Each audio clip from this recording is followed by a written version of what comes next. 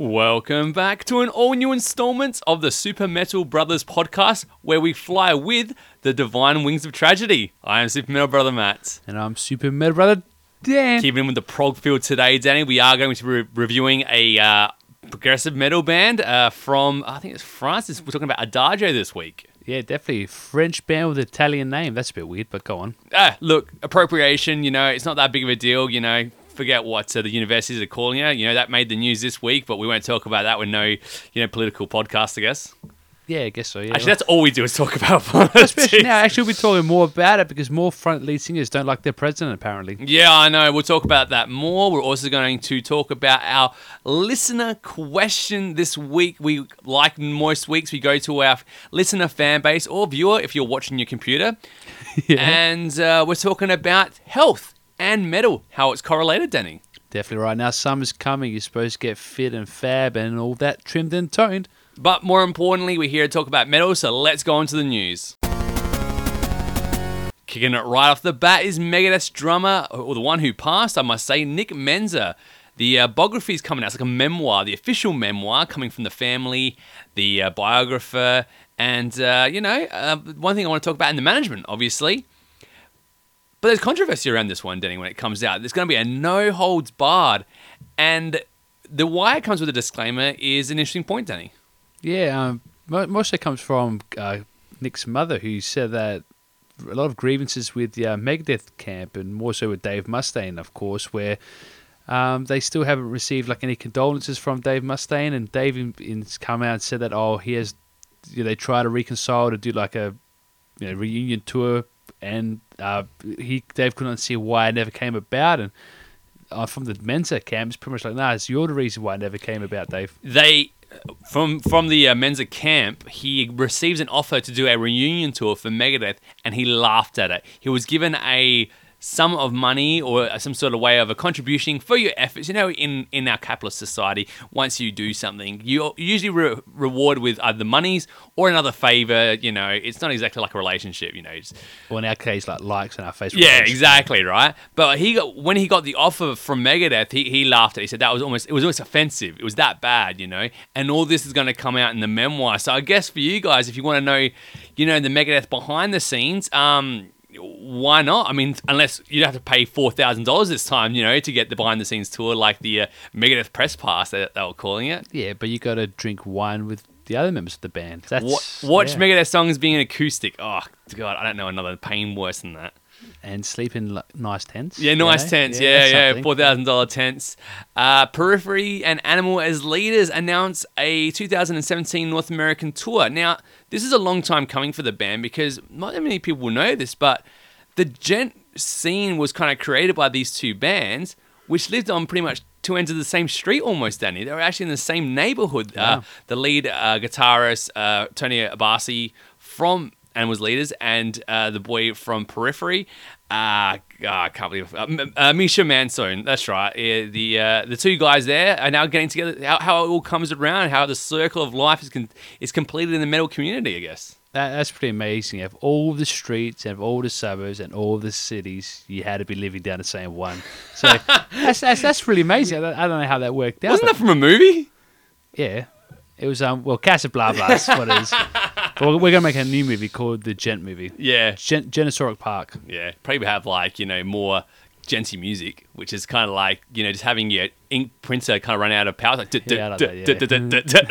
that's probably the best way to describe it. So it's quite apt. But the thing with Periphery for me is, I know as a fan, I've got the story which I tell a few times about Periphery, and there's the two Peripheries that I remember as a kid. And in 2010, when they released the self-debut album called Periphery, obviously, they came out on tour. They came out on tour with a metal band at the time, and they were great. They literally spent a lot of time with the fans.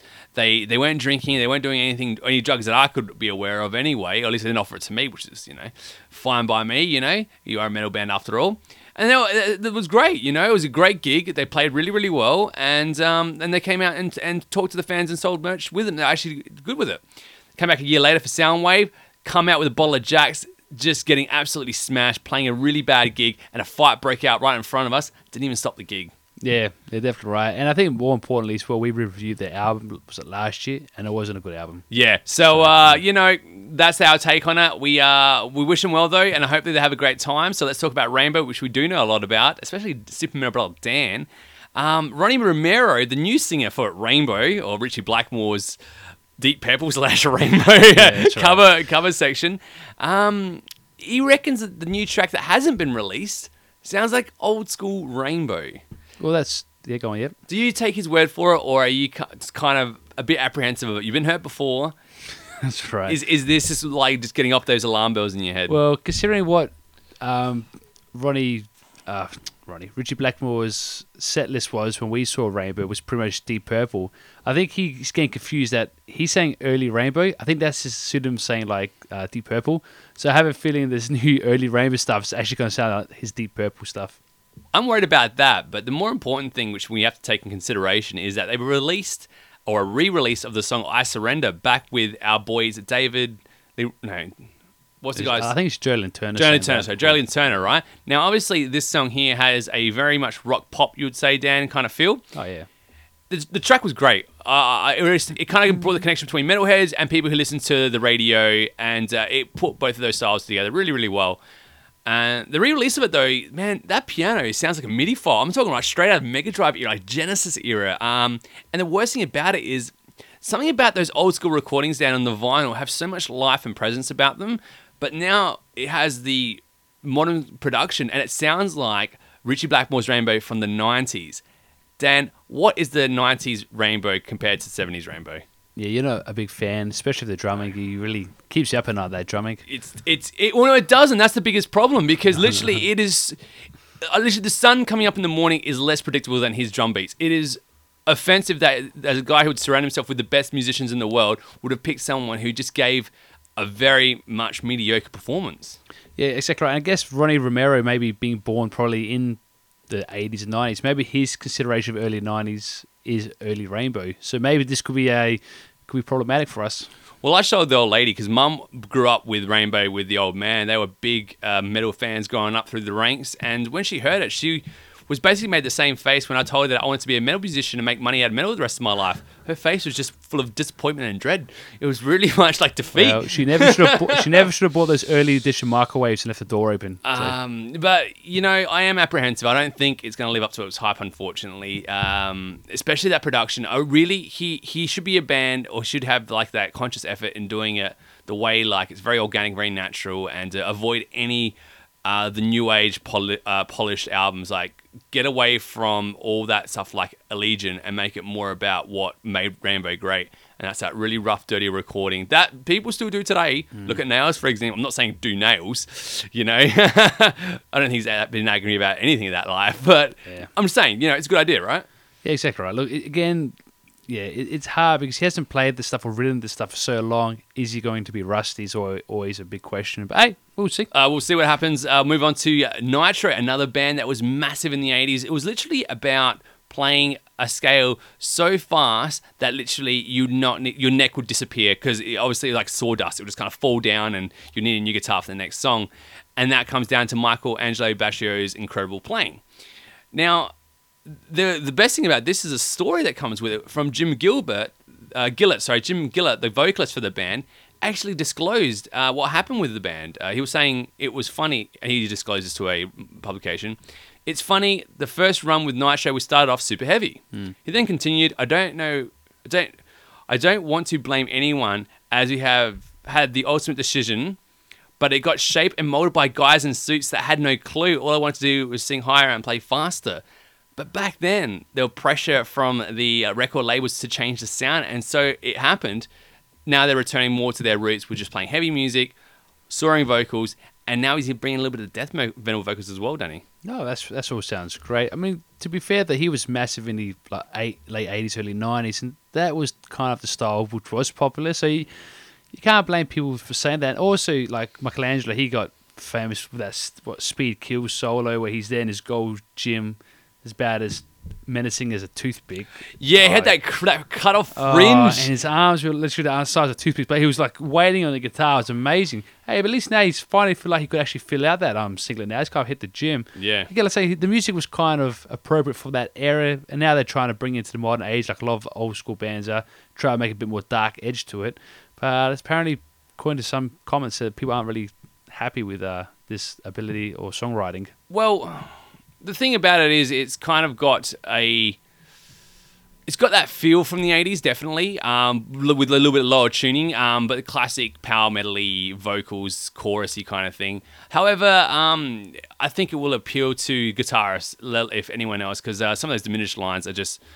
You wonder how he plays it. He can literally play a guitar underneath, over the top, with his right hand, with his left hand, with your girlfriend's hand. It's ridiculous how how ambidextrous this guy really, really is. And he's just pushed away of how to play a guitar and how fast you can do it as well. So interested to hear it. You can't really see it with a CD, but nevertheless, let's talk about something that added a lot of spice, much like his solos. Eugene Malmsteen, Danny. You know the guy who doesn't like singers. Yingui. Eugene Malmsteen. We're going to call him that as a geek because he's totally nerded out, saying he is obviously a singer now. He doesn't want to give singing responsibilities to anyone else, and he's taken out pretty much not interested in working with Jeff Scott Soto, Joe Lynn Turner, and the one and only Tim Ripper Owens from the band Iced Earth. He's been in Iced Earth, Judas Priest, and Child Wars of the Damned, which we reviewed. Now let's talk about something that he said. He goes and take a quote. Malmsteen said, "I do not like any of those people. I don't like to do anything with them ever again." And in response to about vocals in general, the fakeness about it. The problem is, I understand that maybe there was one person that maybe did this for him, but generally what happens is Tipper Owens came back, didn't he, Danny? Oh, no, yeah, him and all three. But firstly, he said those people. Yeah. I'm sorry. So it's plural. That's very ignorant. Those people. We got names. We're called singers. Yeah. We're called the reason for bands. Don't be racist. Hey, don't be musicists. Yeah. Yeah, so he pretty much came out. He didn't actually, that's right, he didn't purposely say what names because you don't, because he gets sued. But he's only had so many singers, and he said the vocalists in general. So yeah, it was a fair attack that most guys he's worked with he doesn't like anymore. And it's more so to do with the fact that, and a lot of people are saying that he's a pretty big ego. Yeah. And when you have a vocalist on stage, people tend to look at the vocalist more so than guitars, unless a solo pops up. Yeah, now Malmsteen, he wouldn't appreciate that. The worst thing he said, though, was there's a certain disconnect when you write the song and you have someone else sing it for you. And this is the part. And it's a kind of like a fakeness about it. There's an ability that someone that has mastered their instrument can do that you can't do, right? Now, I get that certain elements and certain bands and certain musicians can hear those in their head, but when you give it to someone who's mastered, they can pull an ability out that you cannot do, right? Now, I know Malmsteen is a singer and he's doing it, but there's just no way he can pull out a Ripper Owens, or a Joe Lynn Turner. He can do something that's probably passable and serviceable, but we haven't heard him yet. I mean, I'm just kind of assuming it because I think I'm still suffering from the triggering volume, 37 from Malmsteen. It's a very Gene thing to say, right? It's a very Gene right. Simmons thing to say. Yeah, he's gening it up. I mean, what's making it worse is that all these last three singers have all come out and said, no, we've actually written half the songs and half the melodies, or whatever percentage of songs and melodies. So for Malmsteen to come out and say that he wrote all the songs, all the melodies, we've already got two sides of stories. Now who do we believe? I know who to believe. The curtain was pulled back and revealed with the explanation from Facebook from Malmsteen's management. Danny, it's about 5 paragraphs long, and it really gets you an inkling of who's running the show in the Malmsteen camp. Yeah, I'm pretty sure the manager, his name's something like Baker or something. It's not Baker, it's Malmsteen. He just has a pseudonym he uses when he's on Facebook. And he keeps saying like the Malmsteen or something. He keeps the way he writes is, the Malmsteen was upset by this thing. He keeps Mein Führer kind of thing. Oh, it's just weird. It's a weird way of writing it. But he's just defending him. And when you come out trying to defend what someone said, which was pretty attacking, it just makes you look worse. It's just not right. He's kind of screwed it up for that, and for that we're going to say welcome to being the Gene of the Week. It was pretty much we offer the Gene Simmons Award for anyone who's when Gene Simmons tried to steal the metal horns away from the metal horn community and make money out of it. What a douchebag. This year is being douchebag. Yeah, pretty much. Yeah. Okay. Corey Taylor, Nickelback members are called to apologize for Chad Kroeger's comments. Apparently, the band were apologizing to Corey Taylor. They called him up and they said, look, we're sorry. We didn't say that. It was Chad. And what did he say? Well, I thought it was kind of funny. He just called Stone Sour, which is Corey Taylor's band outside of Slipknot. He called him Nickelback Light. I thought that was fun. It was harmless. It was a little bit of fun. It was just poking, dude, the guy's mega rich. He's just poking him. So are you. But apparently that they put the thing on damage control because, I mean, Nickelback's sales on CD started to fall a little bit. We also found that people were kind of screaming like F Nickelback at gigs and stuff like that, if they weren't already. Yeah. I think it's one of those things like when you buy yourself a brand new car, like, oh, I've got this brand new car, I'm the one who drives this type of car, and then you say, oh, wait, he's got my car, oh, she's got my car, and they've got my car. It's the same thing, so now you're focusing on, you actually can see how much Nickelback bashing really is occurring. Dude, and I've always said, Kroeger, like, well, I apologize, man. It's a metal community, man. I mean, before the metal publications and like the Metal Sucks and Metal Injection got upset with words and they got offended, even though before we're happy to talk about killing people's misses and taking grandma out for a stroll in the lake. I don't know that song's written yet. She'll like that, actually. Yeah, it's cute. It's cute. Yeah. And now it's all a problem to have a bit of a I don't know, just a bit of a banter. That's really what it was, wasn't it, Danny? It really is. It's just you guys take each other's bands. If he said that about a band who was up and coming, touring out of their mum's van, didn't have enough money to pay for his health insurance, okay, that would make him look a bit of a dick. But it's Corey Taylor. The guy has a strong opinion about water. A very controversial decision about water as well. Yeah. So why not put him down a peg? Can't we just do that? Can't we just get this guy to come down just like one peg? Yeah. I'm surprised it's still going. Like, come on, guys. It's like, it was said about bands. You're both successful, both very famous.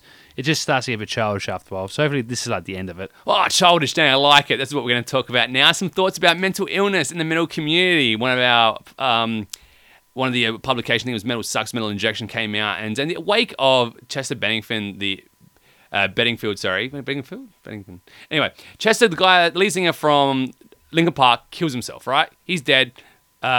Severe roping around the throat, right? Now, the community, this article wrote and said basically about, even though they say he's not a doctor or a scientist or really has any weight or value in society, he went through a bit of a hard time, so he thought he could write an article about it. Did you get to read the article, Danny? Well, I read it, and again, it's just someone's opinion about suicide and what he thinks occurred. It's basically like clutching at straws because you'll never know, right? We'll never know. You'll never know, yeah. Chester's the only one who knows, and his family that pretty much didn't know either, I mean, he sung about being close to the edge and about to break, 10 years ago, and we just thought he was just having a song, but no, he was actually asking you guys to look him out, like he's struggling a little bit. But then Korn's had to apologise as well. People have come out and they're starting to feel a bit of sympathy for the whole thing. What's your take on it, Danny? What do you think people should be doing around this time, around these kind of thoughts and these kind of times that we're living in? Yeah, I mean, it's always a shock when someone commits suicide, especially someone who's quite big and massive. You think they have everything going for them. It's, the whole head situation, like the guy from Korn, like he came out, was very attacking, like pretty much the next day. He's like, the guy's a cow, he never should have done it.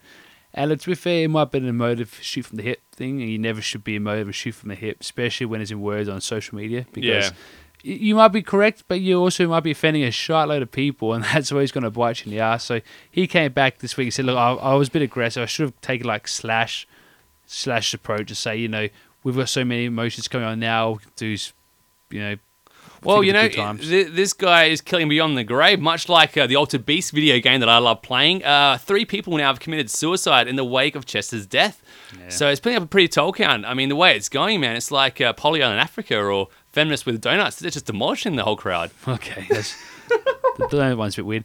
Yeah, but it's actually, look, to pin this, like, hopefully the families going to come out and start to sue, Chester's like a state saying, "Oh, it's because you committing suicide is the reason why my family commits suicide." I'm like, that's a bit weak. Nah, I don't think that's what happens. But they were inspired through his music and his death to be dead. That's pretty tremendous, man. To be that powerful as a musician, I guess, or as a person. Yeah. Anyway, What about some more sad news? Wacken Open Air, the Danish metal heroes Volbeat, have great news to their fans. Or this is coming from the Wacken Facebook. 2 or 3 more songs worthy because they're getting their set list extended by 10 minutes, Danny. So for people who love hearing songs about dead cowboys or having sex with their missus, this is for them. However, that also means that for those unfortunate people who don't like Volbeat, there's an extra 10 minutes of hearing stuff like, I don't know, the classic ones like The Ready Pretty Good. Or what about Variety, Variety? I've also got one here. You've been again. So just imagine hearing that for 10 more minutes, man. You could barely listen to me for 10 minutes or 40 minutes in the podcast. Yeah, there's a reason for that. I don't know. That's quite interesting for them to increase 10 minutes. Either someone has pulled out or, the 10 minutes came from somewhere. So I don't know. Maybe they thought that's a big selling point. But Wacken's always going to sell out. So I don't know. Good work, Volbeat. I guess you got another 10 minutes to show. Which there's probably another 3 more songs for them, so that's not so bad. So look, that's great. Yeah, well done. And to finish it off, Mike Portnoy, the old Dream Theater drummer, has come out and said he has no longing to join Dream Theater. A single tear must have shed from his eye, Danny, saying that sentence, because even I know that he knows that he doesn't even believe that. Well, like I said, everything has its 5 stages of grief. Maybe he's finally gone through the acceptance stage. So this could be a very big moment in Mike Portnoy's life. He did say the ball was in their court, and he said he's happy to do it for the fans. Well, him being his biggest fan, I'd imagine that he'd want to be in I see what you're doing, because that's still the bartering phase of grieving. So I think that's still step, was it 3 or 4? So maybe he's still suffering. It is unfortunate. He is in a lot of bands. He even acknowledges in 80-something bands, and he has been. He hasn't found a home ever since Dream Theater, and maybe he never will.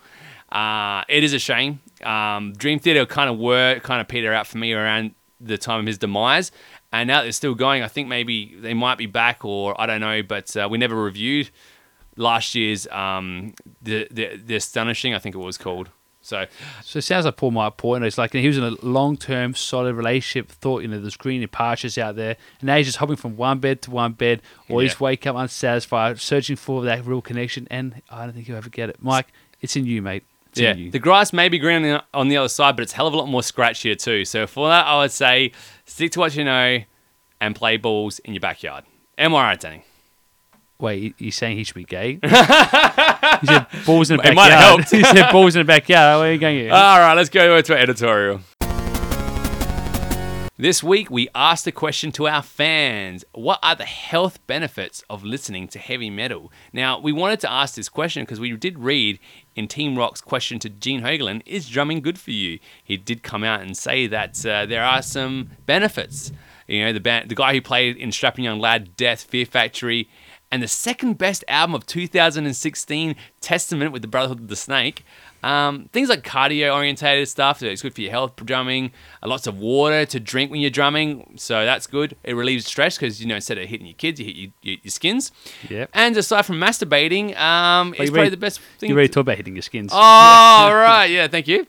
So we had to ask our fans as well. We've got our own take of why we think metal is good for you, but our fans really responded. We were looking around, I think 8 or 9 people come on our wall, and it's just like, I've got something to say about listening to metal. I've got something good to say. Yeah, it's always a positive, and it's a positive. We just like to be noticed. Hey, that's it.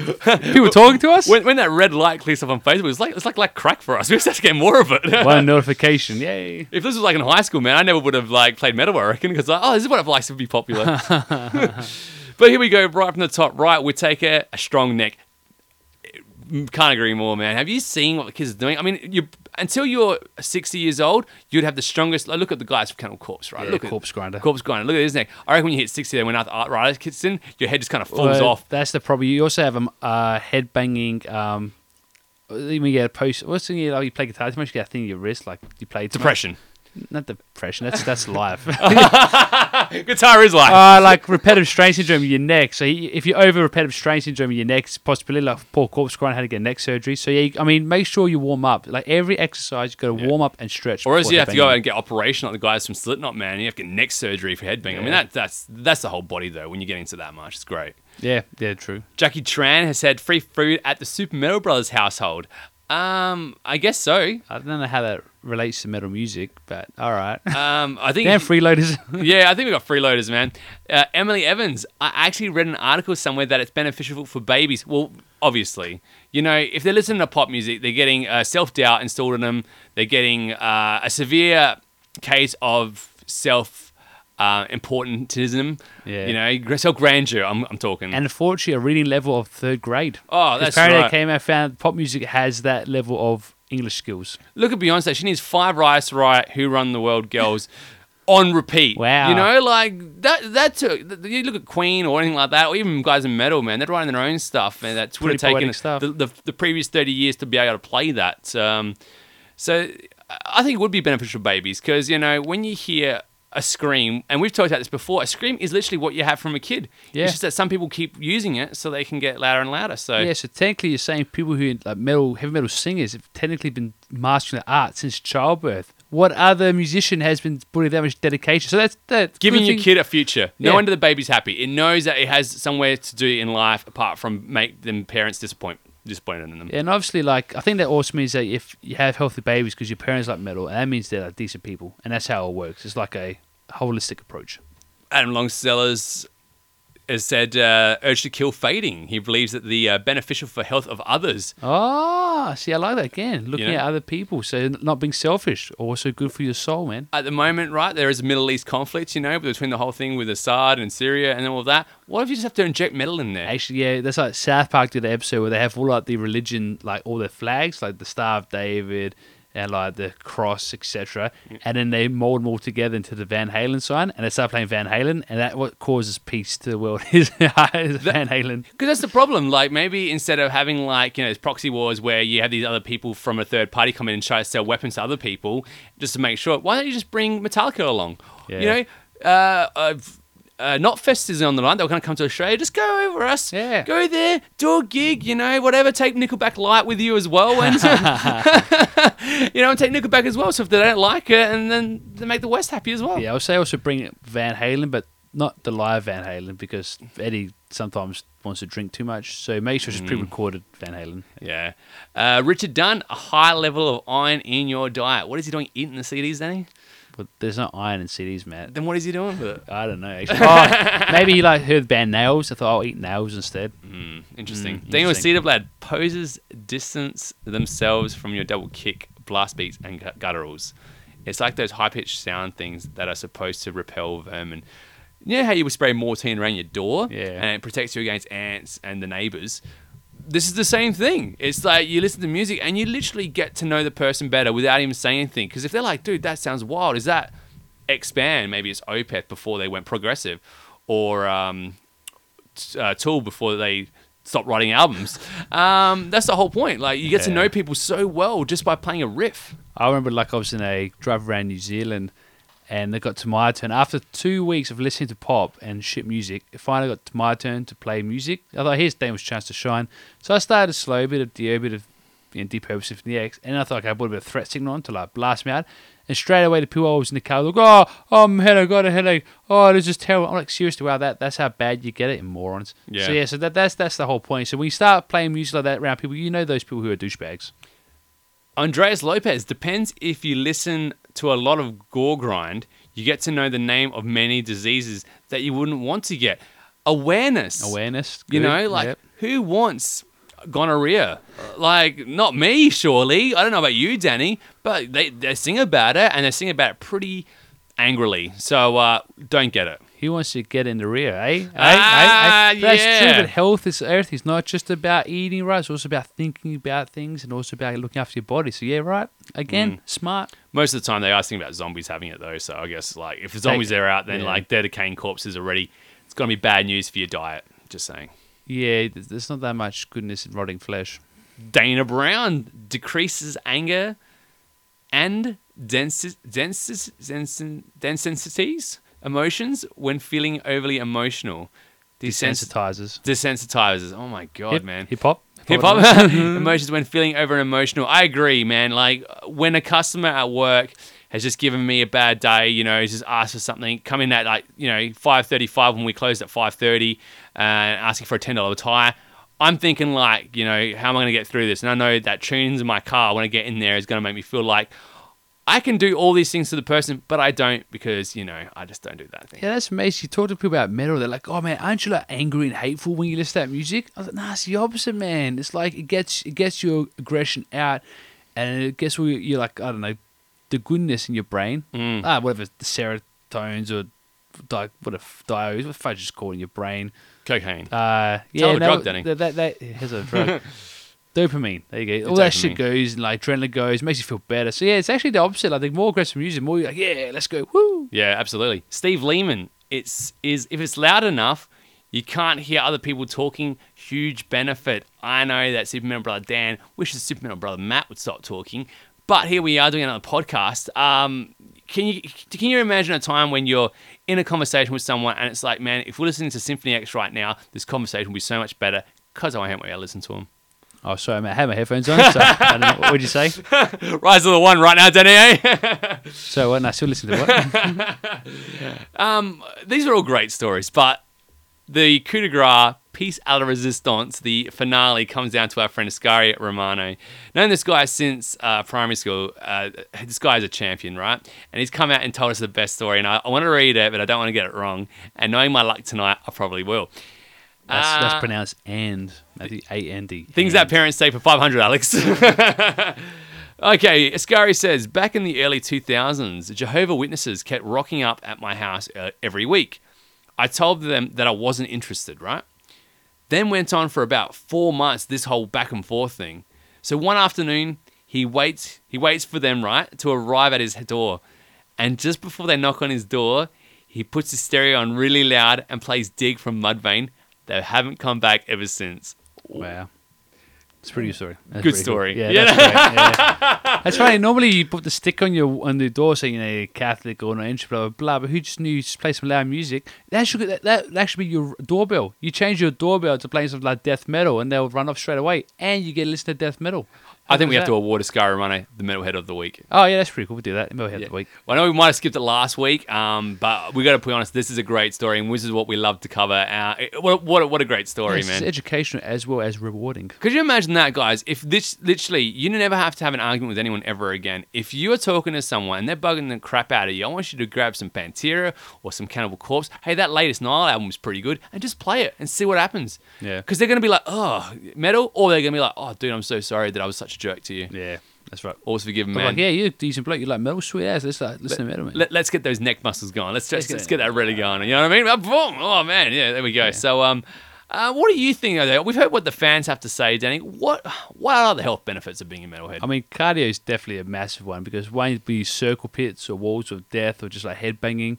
Massive cardio there as well. It also builds up your resilience because you might get pushed around or hit a bit, so therefore physically you become stronger, more adaptable. Yeah. Health-wise, again, you're right. You listen to metal, puts you in a good space. You think clearly, you're having fun, puts you in a good mood. Oh yeah, I think it increases dating rituals as well. You know, when the opposite sex says to me they're into metal, I mean, suddenly their lips are more fuller, their breasts are bouncier, their ass is a hell of a lot more smackable. I mean, that's the thing that comes out when you're just talking to it, you know, or if you're gay, I'm sure the same things happen. You know, the penis gets a little bit bigger. Their bulge, you know, their bulge comes so out. The lead singers of the Hue or something. Yeah, your mouth starts to water and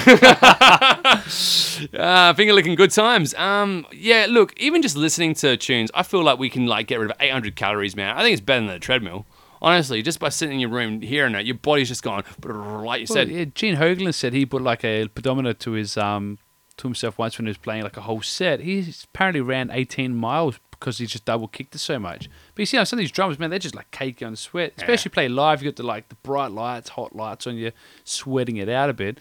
Oh, that's all great. But I think the most important thing of all is that it increases your morale, which leads on to a better and longer lifestyle. Because I've listened to anything on the radio for like Triple J stuff to anything really. Triple M getting better. Keep working at it. You know, we did hear Deer the other day. They played Deer the other day. That's freaking sweet. Yeah. Another great thing about metal is definitely the sense of that community feel. That when you listen to metal and you go to gigs, you have that community feel. And that's massive on mental health. So keep listening to metal, man, and keep that like bond strong. Absolutely love it, guys. Thank you so much for your comments. Head over to facebook.com/supermetalbro if you guys want to ask us any questions. We actually got our first listener question for a long time, Danny, and they're asking us to review the latest Trivium album. Yeah, only one song's been released so far. I haven't heard it yet because I'm waiting for the whole album. So if that comes out anytime soon, yeah, we are. Your boy Braden. Braden, winner of the first annual Top 10 awards from the Super Metal Yeah, Brothers. he's got our Testament CD, right? So we ended up doing an award last year, which we're doing this year, that whoever basically chooses was the metal album of the year they like when we pick it, they get a free CD. He's got a Testament at home, the Brotherhood of the Snake, and dude, I really want that album back. Oh, he only lives in Adelaide, so... Get ready for a friend. All right, guys, let's jump over to our CD review. French metal. Danny, is this the first French metal band we've reviewed? No, we did Gojira. Ah, right, yeah. Oh, but I'm talking metal, though. Oh, burn!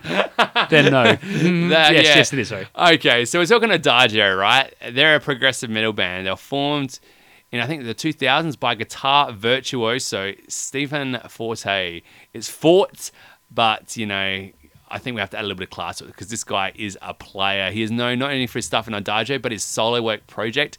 Good guitarist, eh? Good guitarist. Maybe that's where the name of Darjo came from because 4 days Italian surname, so Darjo's Italian. Appropriation, dude. I'm so triggered right now. So let's talk about about this metal band we're talking about. They are progressive metal bands. They have the orchestral sounds that are popular with bands like Symphony X, Danny.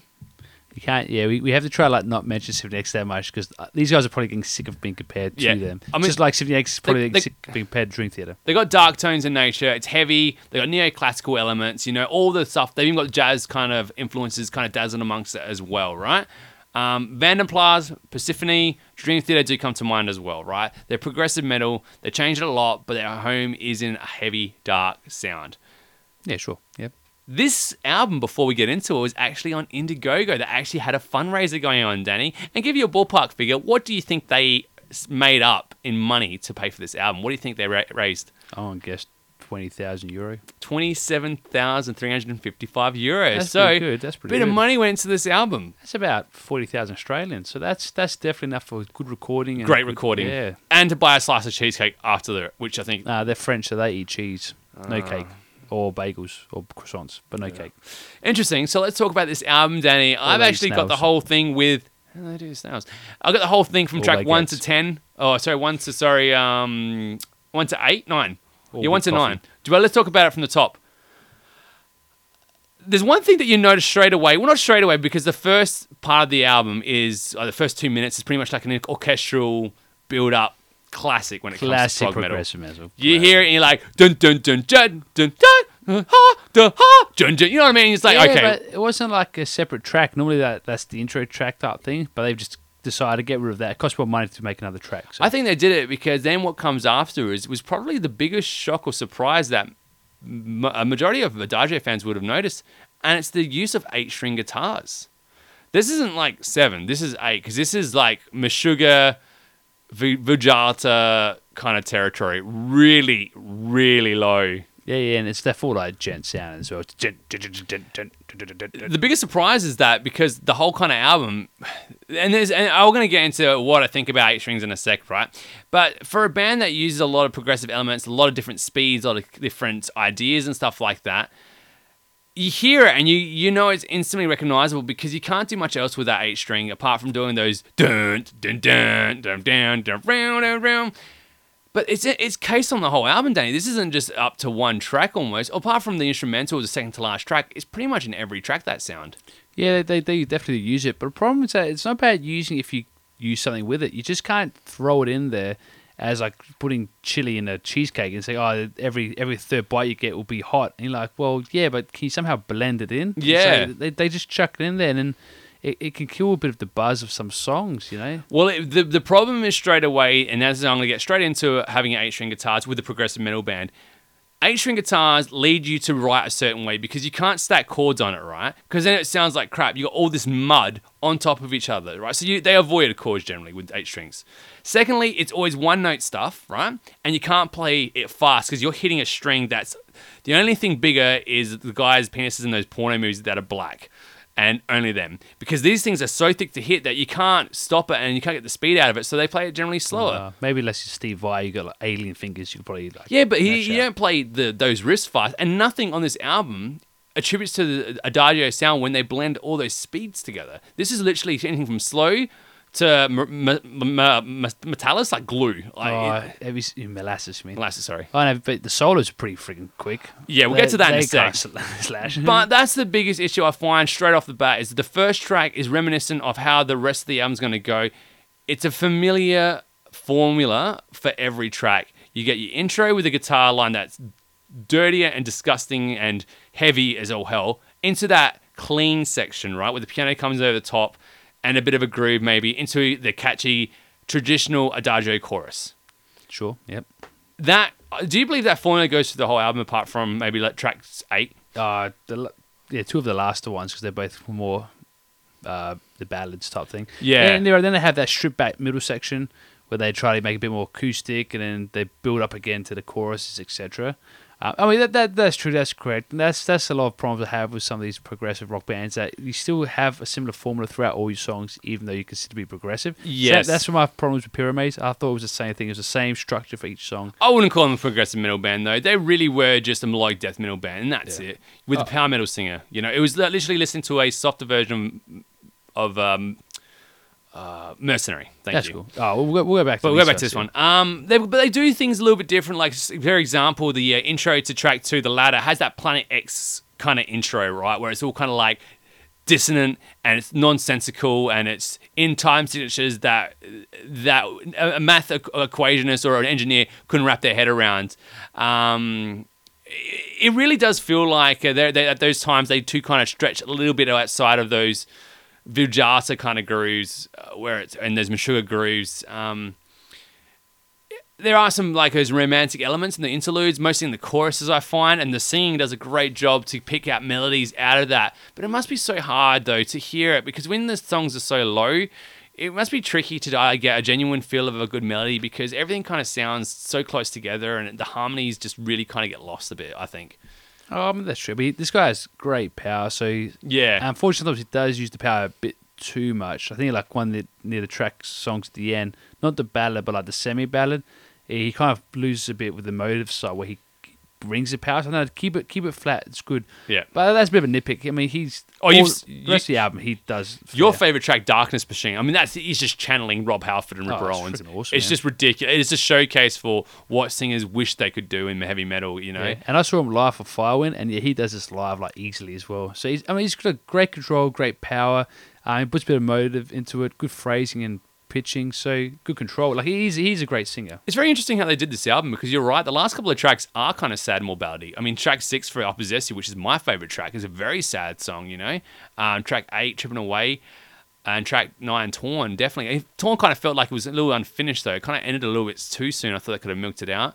But track 8, dude. Let's talk about this instrumental track. Overly Happy. I mean, a lot of people criticize Baby Metal when they had a ballad on their album, and it sounded too happy. It was literally like Diabetes with the candy canes and Mars bars. It was too sweet for something that was so dark. Yeah, it really stood out, that song. Yeah. Yeah. So that being on the album was an interesting kind of trip. Maybe it was put there to just showcase that they have that ability, but on a context, didn't really make much sense in the whole album. I was relieved to hear it, but I wasn't relieved to hear it in a good way where I was like, this is a good song. I'm just thinking, it's different. It's something else that they aren't doing with a gent riff, with slow, methodical drum lines, which are obviously intricate, and then an eerie piano bass line kind of thing. Yeah, I mean, that's true as well. But I mean, all these progressive albums needs at least one ballad. That's just the rule to a progressive album. The thing they did, which is cool though, is at the end of that song, it like pretty much mostly piano bass and finishes with a nice piano like section. But then the next track actually starts with a more of a darker piano section, like just more minor key bass. So I thought it was a really nice transition. They went from that soft piano to a minor piano sound, and then they go back to that gent riff, and the song goes, of course. Yeah, the fade outs as well are a bit weird because live they're not going to be able to do it. I really wish that with songs like the Grand Spirit Voyage and even the ballad to a degree, there's no strong resolution, and that's a problem when you have such a sad piece of music, or a happy piece of music, I guess. You nearly need that, so that was a bit annoying. But track 4, for me, is the antithesis of what makes this album a bit of a disappointment, especially for me, who really thought I was going to get some something about this album with more energy in that. It's really got the similar tempos for the first 3 tracks.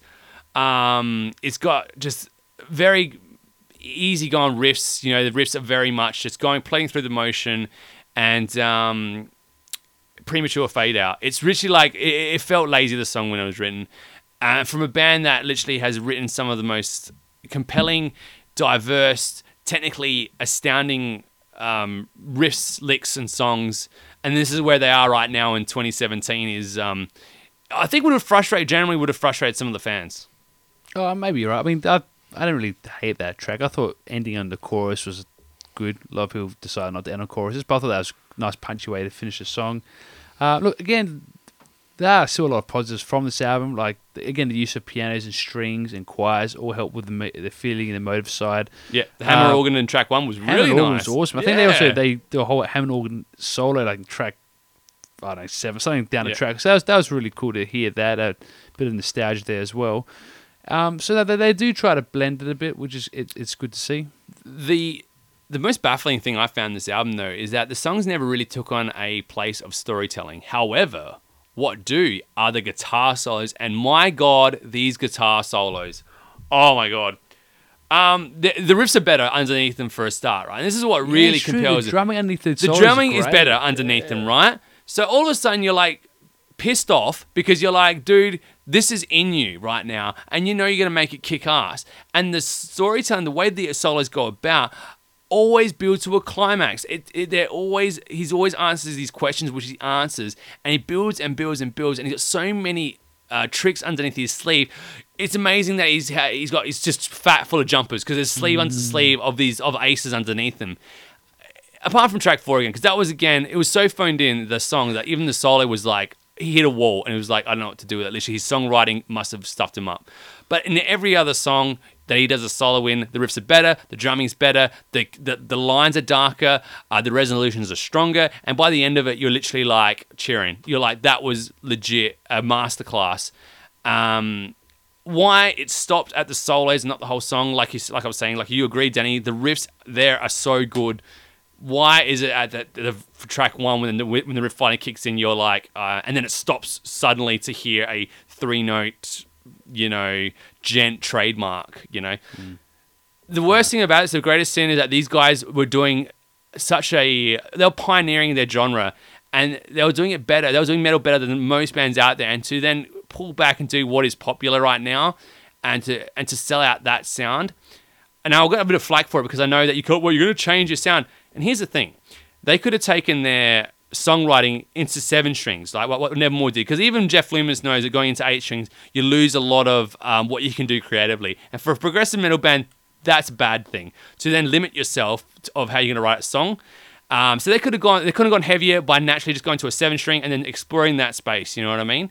And then they could have made 7 strings adagio rather than making adagio into 7 strings or an 8 strings. Because right now what they've done is taken what he's done with his solo project, Stephen Fonte, and that's add that dubstep to gent to the sound, and it should have stayed there. He should have stayed that solo project stuff there, and he should have made adagio. And I just want to know if the rest of the band went in kicking and screaming going to that side because he's the master of the ship, or if they're generally like, yeah, we need to just put adagio into gent now. It's done its course in pioneering the sound in progressive metal, and now it needs to go into that.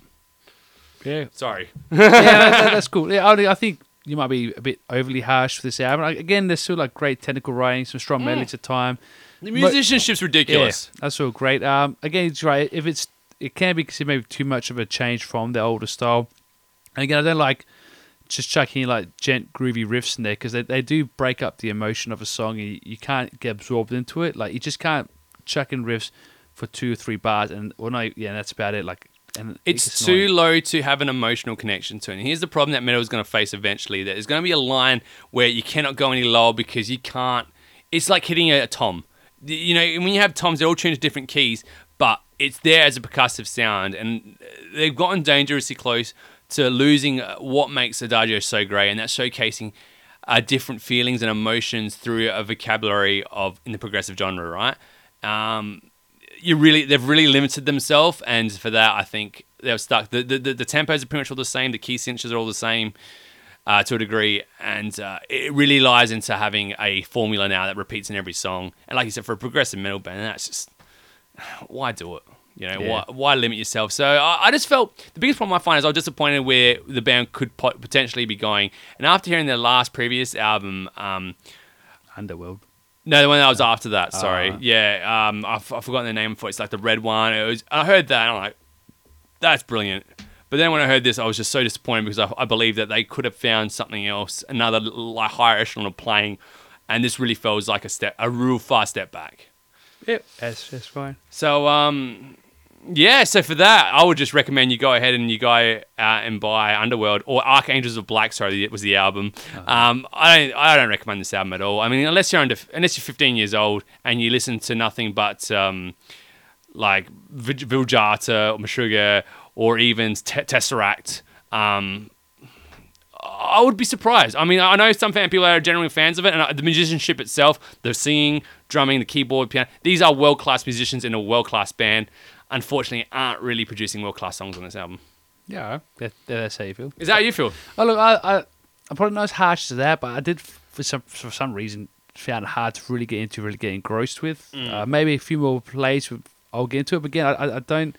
Again, it's for me. It's about taking you on a journey and with progressive bands, and I don't think they did it. You got this singer, right, who gives such an amazing amount of power, and you just want to hear a riff that goes, and he's going, Yeah, it's true. Like support him. Yeah. fuck, just give him that song. Do it once in the album, and Track five. No, it's still slow. At the start, it's not. Yeah, at the start. It's great. But Yeah. could you imagine a track that is dedicated to ripping off the hairs off your balls, and you're wanting them to do it again? Like, Yeah, I hear you. Yeah. you know what I mean? And this is where the band, for me, falls so ridiculously short. They have a singer that you just want to hear. You want to be taken on this journey of fighting a freaking dragon. Give us the listen of the song about fighting a freaking dragon. Yeah. You know? And I can't believe that you got 9 songs of not that. You know, and I'm glad that they tried to stretch themselves in that thing, but I can't see him. He's done that with his solo album, so I don't think why he needs it. Why he decided to bring it into Adagio is complex, and there's nowhere else to go. You can't go heavier because then you have to go even slower. And for a band that has that element of raw energy, Then you have to start being a bit more death vocals or something to change it up a bit. yeah. And I know you hate talking about. Could you imagine all your favorite metal bands, and they can't do one thing that makes them great, right? In the next album, could you imagine saying, all right, Russ Allen can't hit that high notes anymore, or there can't be any more fast drum beats anymore. It has to be slow. Oh, to go mental. Yeah, or Jeff Loomis can't write any more songs. Oh, shit, he went there. Here we go again, right? You bring this shit up. You make me upset. And for that, and this is exactly why, and you can hear it from those solos, you can hear it from when the musicians have a chance to shine individually, like track 5 for the vocalist, the guitar solos for the guitarist, and for the drummer, you know, when he gets a chance to do his thing, like the intros to friggin' Submarine or whatever it was or something. Oh yeah, it's a song as well. Yeah. Cool song. Yeah, it's the cellos are so good. And again, like when they're bringing in different instrumentation, there is touches of those Eastern sounds through like tracks 2, 4, and 6 as well, you know, so the artwork wasn't done in vain to look cool and have a really hot Indian chick in the front, you know, that actually gives it context for the album. Maybe that's it. Maybe Indian people now listen to nothing but 8-string guitars now and muddly effects, so who knows? Yeah, okay. I thought we were talking about French bands, but all right. Oh, right, French yeah, Italian but you know, bands. the whole, like, they brought that Eastern element into it, you know what I mean? I Like, see the what you're Chick saying. Corea Hammond organ and stuff, you know? What, John Lorne Hammond organ? Oh, John Yeah, Law, sorry. wait. Because he made it into rock, right? Wait. Chick Corea stole from rock guys Trying to get me put it angry to now. jazz. You're trying to get me angry again. You know, I get it. I Is get it. this because of that Loomis thing? Is that why? Yeah, it is because of the Loomis thing, man, and that's kind of my take on it. So it's enjoyable, it's impressive. Sometimes it's enjoyable, technically a marvel, very impressive, but it does fall short of being a truly memorable, gut-wrenching / exciting experience. And for that, I don't recommend it. Yeah, that's probably fair. I'm a semi-recommend. Semi, who are you going to recommend this album to, Danny? I want to know. Look, again, if people are into that hard rocking bit, syncopated, progressive songs, yeah. Again, like we listen to like Persephone. It's kind of between like Persephone and a progressive rock band. So if you like that type of stuff, you probably dig it. But again, it's a limited market. It is limited because they've got a power metal vocalist, which really limits it to one thing for the older kind of crowd, right? The demographic who think Ripper Owens is God. And then you got the new style with Gent, which is for the young kids, right? So the guys who are coming through the ranks. I would like to know if this actually appeals to both or to none of them at all. And I have a feeling it's the latter.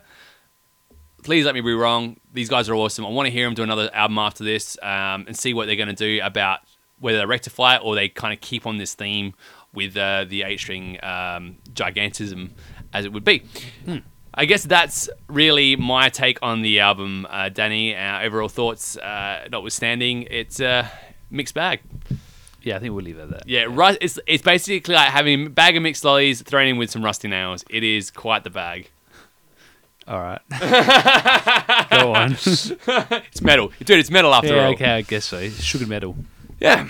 So that's it of our show, guys, which has been a lot of fun today. I hope you guys loved listening to us. We've got a SoundCloud, which you noticed what we're on right now. We're also doing a whole thing with, obviously, if you want to do albums you want to hear or a news story that you want us to talk about, or even if you guys want to bring up a certain question that you haven't heard us answer yet, feel free to go to Super Metal Brothers on Facebook, facebook.com/Super Metal Bro. Danny, anything else to say? Just in the words of Adagio, onward, weary traveller. Although the hopes you swarm in my garden wither, each promise of forever so unkind.